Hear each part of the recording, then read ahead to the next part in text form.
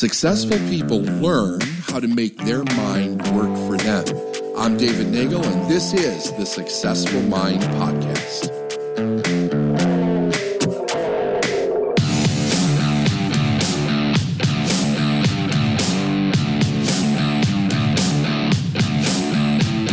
Hello, everyone. This is David Nagel. Welcome to another episode of the Successful Mind Podcast.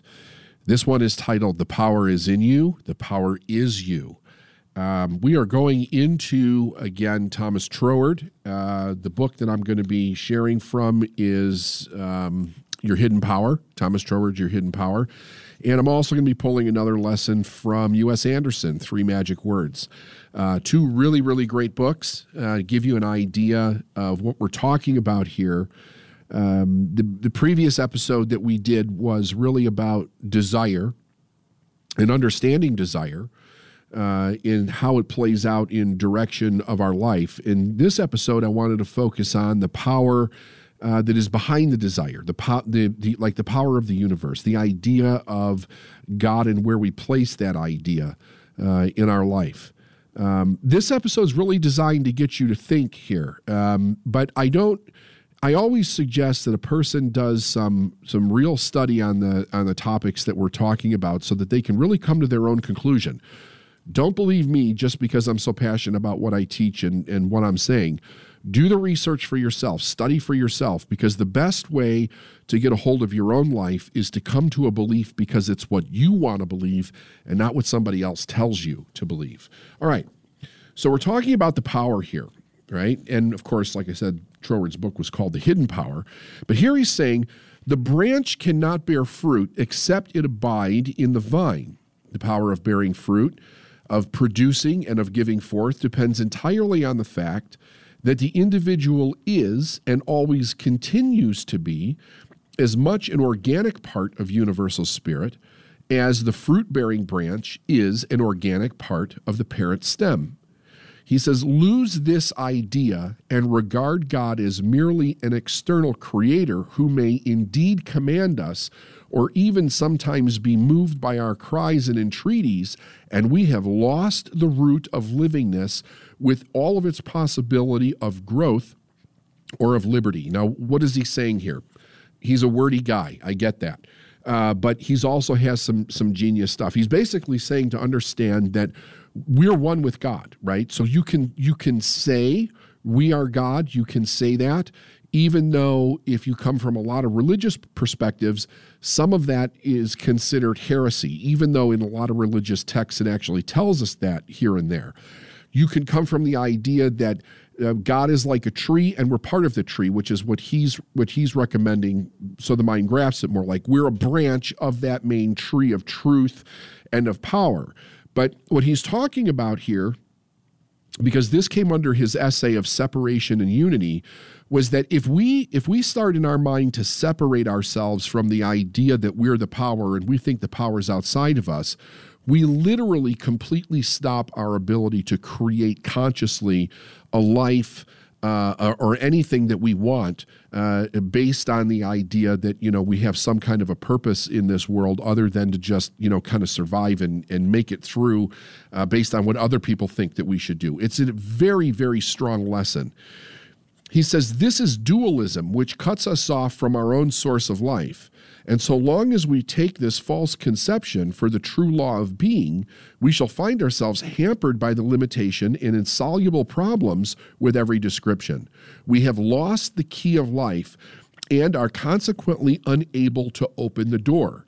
Now, here's the thing. You have to just take a look at the way that our world is being right now. It is obvious that we've lost the key and we're unable to open the door. We're fighting against each other for principles that each group of people that are fighting want to believe is right. And when you start to look at it, if you back up, if you really just take a step back and you look at what's going on with the world, what you're seeing here is that whoever it is, the opinions with these loud voices that are screaming, they're all fighting for something to make wrong. And I get that, because that's the way that we're taught in the world. We're taught with the idea of right and wrong. We're taught good and bad. But it creates a bigger problem. It creates the problem of believing that we're here to extinguish the bad so that the good must exist. And the problem with that is that they're not one and the same in as one is causing the other. Good can never cause bad, and bad can never cause good. So by extinguishing the one does not let the other come to the surface, because the idea, the psychology behind the bad to begin with is in the mind of the beholder. So the problem there is that that's what the person recognizes. Why do they recognize that? Because it's programmed in their mind to recognize it. Now, why is it programmed in their mind to recognize it? Because they do not have a real belief of what their power is, nor do they have a belief of what actually keeps them safe, certain, and prosperous in the world. They believe that somebody else is trying to take that thing from us. And if you boil all of that down, it comes to what they believe about themselves as an individual, which is victim. And if they're a victim, they don't have their power. So they believe that the power is outside, which is what Troward's saying is it's the duality. That's the duality that's behind it. There's a power outside of me, and I need to extinguish that power so that I can have power. But we don't ever extinguish a power so we can have power. What we do is we accept our power, and if something else is trying to take it, we overthrow that idea. That is the principle. Now, U.S. Anderson talked about this in 3 Magic Words, and he brings Christ, a teaching from Christ, into this, and he says, Christ spoke of the law of attraction and the habit patterns of the conscious mind when he said, unto him who hath shall be given, and unto him who hath shall not, I'm sorry, let me just read that again. Unto him who hath shall be given, and unto him who hath not shall be taken away even what he hath. Meaning that on the onset of this, when you start to study this scriptural truth, it's like, oh, well, that's not fair at all. But what he's really saying here is that a person who has the consciousness of life and desire and growth and moving forward, more shall be given to that person, because they have a greater ability to receive. They understand the law of cause and effect as far as receiving goes in their life. And for a person that doesn't have anything and is fighting to try to get it from somebody else, that person is not coming from the idea that they have anything to begin with, because they believe that somebody else has that. So they don't understand their power. And even what they have, they will lose because they've assigned their power somewhere else. He says he knew that the image and the faith of the conscious mind was always materialized by the Father. He knew that a person who saw abundance around him was by the very act calling into existence even more abundance. And he knew that the person who saw lack all about him was by that very act calling into existence an even greater lack. As ye believe, so shall it be done to you, he said. And this is the simple science that he stated, that he stated the law of attraction more truly and more concisely than it ever likely had been stated again. Every thought you entertain and accept becomes part of you, and inevitably will bring you the physical reality of your image. All choice is made in the mind, and the acceptance is made by the spirit. And there are not billions of minds in this world at all, but only one, and it is in every one of us. So what is he talking about as far as the mind and the spirit? Well, the mind, we're talking about our conscious mind. Now, we have the conscious mind, we have the universal mind. They're actually one and the same, but we can think about them separate to help us understand the differences. In our own thinking process, we have a programmed way of thinking that we learned as children. And that way of thinking was to teach us how to survive. That way of thinking was to teach us how to prosper in the world based on the limits of that thought. It taught us cause and effect from the way that the people that came before us understand cause and effect. But if we're not living the life that we really want, where we actually feel that we have the power to change that and express our greatness in the world, we very much do not understand the all mind, or the second part of the mind, which we're discussing here in these lessons, which is the universal mind, the universal intelligence, which permeates and penetrates everything in the universe. And it has, all the intelligence is in it, which means all the intelligence is always in us also. However, we have to be able to see it and acknowledge it. It becomes very different to see and acknowledge it if we think we're separate from it. If you go all the way back to Genesis in the Bible, and you go back to the Garden of Eden, it talks about the original problem was the separation, right? So God kicked Adam and Eve out of Eden, and there was a separation. Before, when they were in Eden, all their needs were met. It was all in one place. It was basically like one and the same. But then when they're kicked out, the separation occurs and everything becomes difficult for human beings. I think, metaphorically, that is the idea that somewhere along the line, our mind became separate from the power of that which flows to and through everything, and we began to think, for whatever reason, that it was something that we had to get outside of ourselves. And then through the culmination of that experience, through generations and generations and generations of individuals, it became the reality in which most people live, so that even the religious idea became something that it was separate and something that we had to work for, instead of understanding that it was always in us to begin with. And in order to get back to that original Eden, we had to move into acceptance. We had to move into the understanding that it was never gone, that it was only in our mind that it's gone. But, that's the amazing thing about the human belief system. If we think we don't have something, we might as well not have it, because the mind will tell us to have the experience in which it's programmed to have. If a parent passes on the fears of the parent, the insecurities of the parent, the worries, the doubts of the parent, very, very likely the child is going to have those experiences in their life. If the parent passes down the aspirations, the hope, the power, the ability, the idea of responsibility, how to make a decision, all of the necessary components where a person can start to realize their own greatness, that will begin to manifest in the child. When we're not experiencing that, we have to bring ourselves back to the truth. And really, the only way that we can get to it is by really studying true literature. But then, not just taking it at face value, but going out and exercising it in our life and really beginning to understand it from a cause and effect perspective. He goes on. He says, "It is sheer vanity to bemoan your fate for having been born into lack and limitation and disease, while some other person has been born into abundance and health, and, as a consequence, scarcely touched by evil.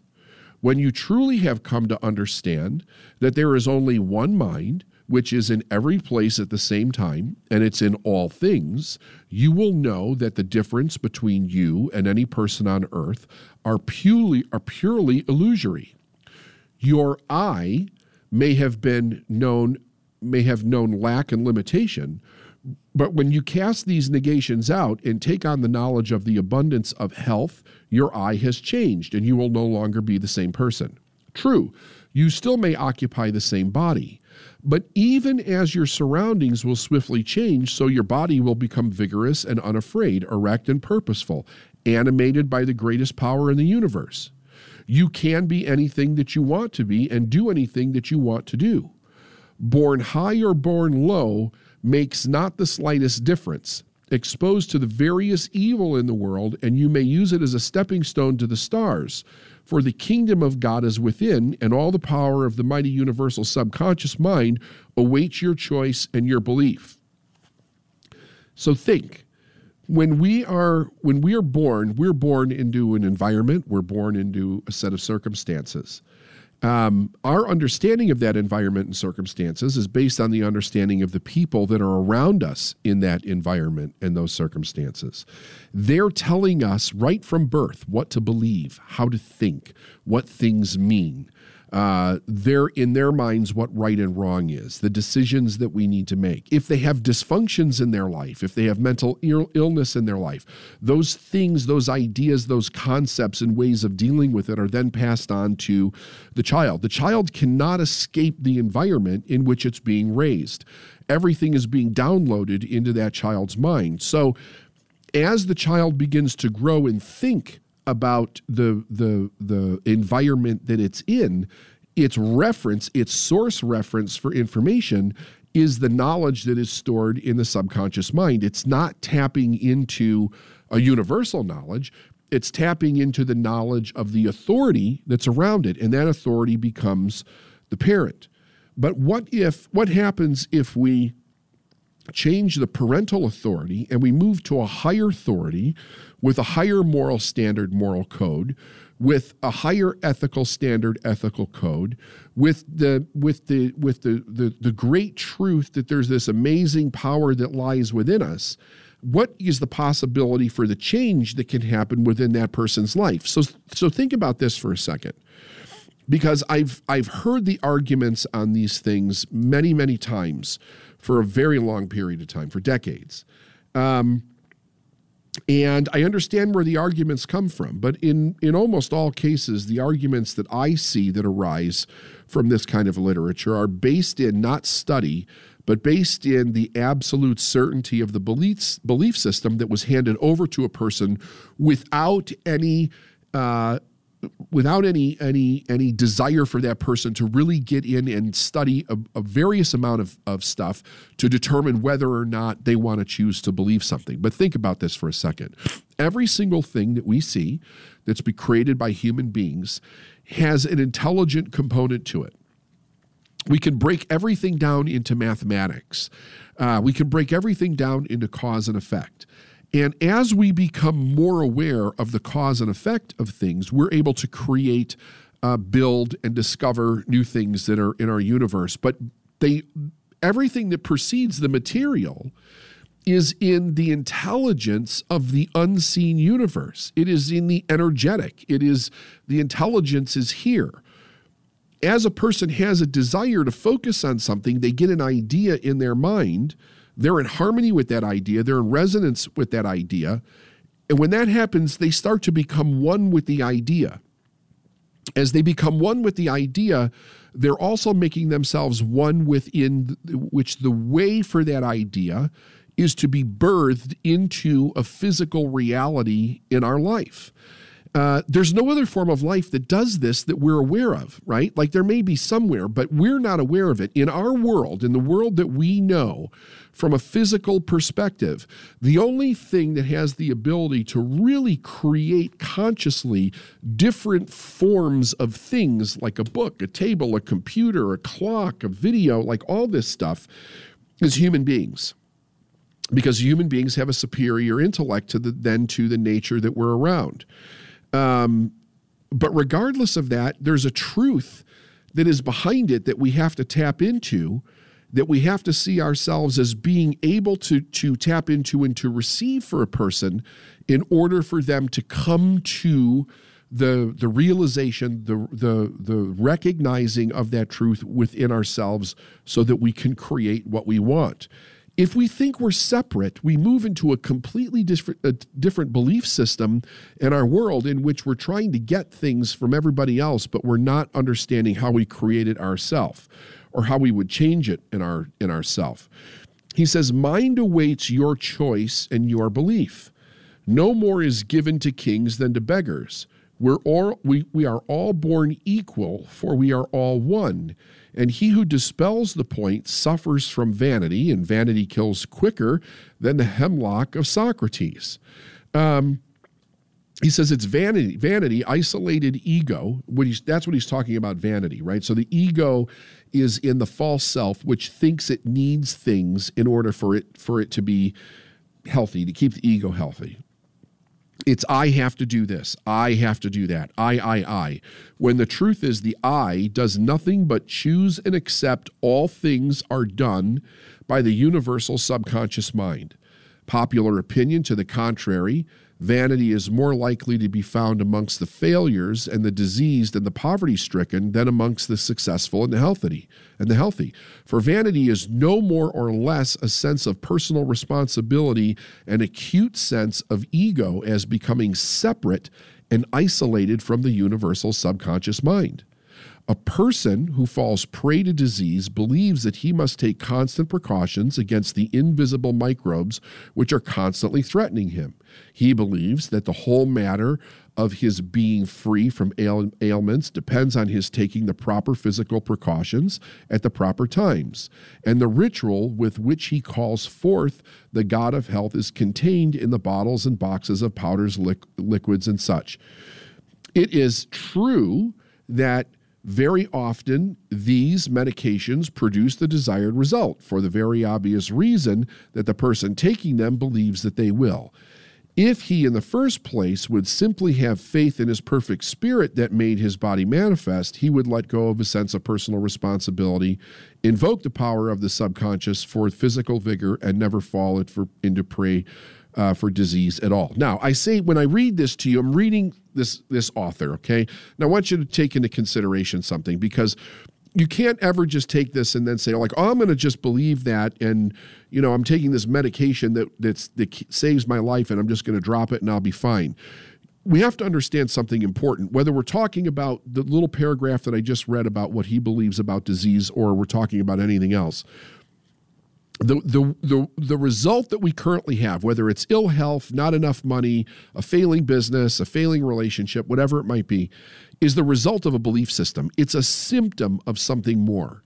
And if we're going to change it, we not only have to do the external things that need to be done, but we also have to change the thing that's causing the symptom. We have to tap into that belief. But in the meantime, that belief is controlling the experience that we have. If, in fact, belief does play that big of a role in a person's health, we also have to take into consideration the idea that if we really believe in our core of core that the doctor is the one that is going to help us get better, if we just eliminate that, chances are things are not going to go well. So we have to incorporate both things. That is the mind, keeping the mind healthy and understanding where that power is, but also doing the things that physically help us along the way as we make that transition from not well or dis-ease in order to be healthy, or we're moving from a bad relationship to a good relationship, or we're moving from poverty or debt into a healthy financial situation, or we're moving in from a troubled business into a healthy business. What he is speaking of here, the problem, as both of these authors see it very clearly, is that once we separate ourselves from the idea of the true power that we are God, we are that power, we have that power. And one of the evidences for that power is that we have the ability to choose. If you look at all the things that human beings have done, and you look at the greatest things and you look at the worst things, the fact that human beings are the ones that do those things is evidence of the immense power that human beings have to do bad or to do good. We have that power. And when we bring it down to our individual life, we have to understand we have the power to create our life in an amazing way, or we have the power to destroy it in an amazing way. But the power is within us. Chances are we'll destroy it if we think the power is out of us, because then we're doing all different kinds of things to get the power or keep us in the position that we are, or blame something or something else. The whole key here is that we understand and we bring back the acceptance of the fact that we actually have that power. Then if you get to that step, then the next step is I need to really study what's out there and understand why, and really come to the full acceptance of it so that I can actually take action with it in my life. But here's what I want to leave you with today. You look at how you think. If you think that the results that you have are being caused by someone else, something else, anything that has outside of you, you actually believe you don't have the power's in something else. If you're at the place where you could say, I don't know how I created this, but I take 100% responsibility for where I am, You have the power. You're taking your power back, and you can begin to change it based on the fact that you have the power. Now you have the power to make the right choices in your mind so that you can change your life. I hope you get a lot out of this. I can't wait to see you on the next Successful Mind podcast.